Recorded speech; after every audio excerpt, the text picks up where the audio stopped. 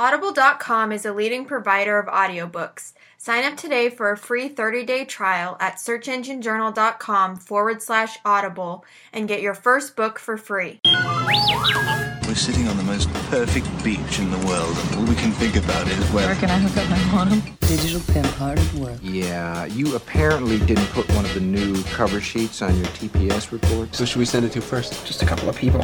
The question is, who are they going to send it to? This podcast is brought to you by Search Engine Journal, and you're listening to Marketing Nerds. Hey Marketing Nerds, Kelsey Jones here. On this mini-sode, we bring you a special interview that was recorded live in the SEJ booth at PubCon Las Vegas. Check out our YouTube channel over the coming weeks as we roll out the remaining interviews and catch more mini-sodes on the SEJ Marketing Nerds feed. Thanks for listening. Hi, my name is Brent Satoris. I'm here with Search Engine Journal. I'm joined today by Katie Katz from Interact.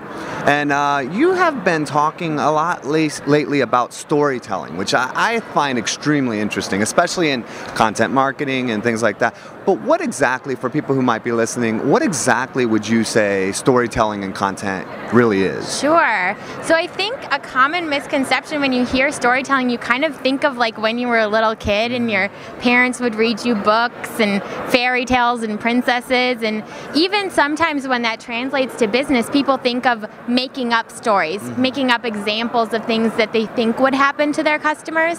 But it's really actually more about telling authentic stories about your brand, maybe things that are going on inside your brand, and also things that are going on with your real customers, and that's how they can be really effective. So what about companies that really want to participate in this? Because obviously storytelling has, it has the emotional connection, it has the value. What do you do in that situation where you may not have a lot of really good stories to tell? Yeah, storytelling it's like any muscle that you need to exercise it and flex it. So what you'll find is just by reading more, honestly, like reading is one of the best things you can do, and also practicing writing and doing different types of writing exercises. I think a lot of marketers are very analytical and very factual, especially if you come from an SEO background or something really very technical.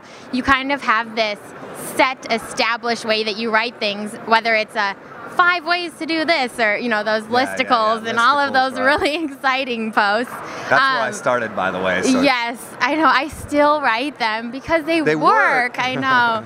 But there's ways you can storytelling really spices it up, even if it's just little bits interlaced in between. If you're using an analogy or something along that line, it can really help, like you said, drive that emotional connection. Well, and you've seen it so much in media over the last couple of years. I mean, a lot of the brands have really gotten into like personalizing the experiences, talking about the stories. When you do it in content, I mean, are you going through like a certain process in order to make sure that the story, storytelling, as you've explained, is kind of like, telling true stories, but is there a sense of a formula that like makes the story itself work and perform best? Absolutely. So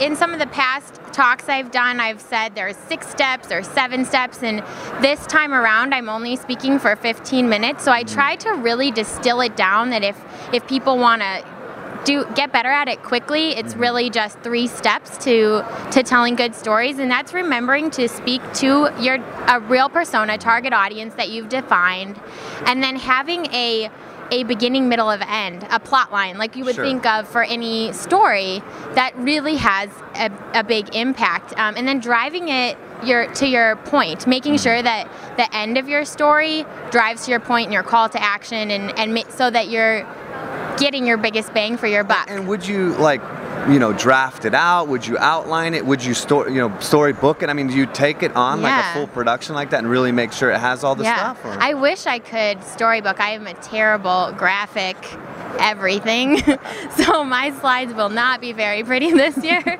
But there's lots of ways you can get around that if you're like me and you're not very graphically inclined, with outlines and different things like that, so that you can kind of see that flow and making sure that you're having something that's going to hook people in and get interested in what you're saying. Well, this is a really, great topic, and it's something I think a lot of people need to start paying more attention to. I mean, just in content creation in general, the quality needs to be higher. People need to think more about what they're doing.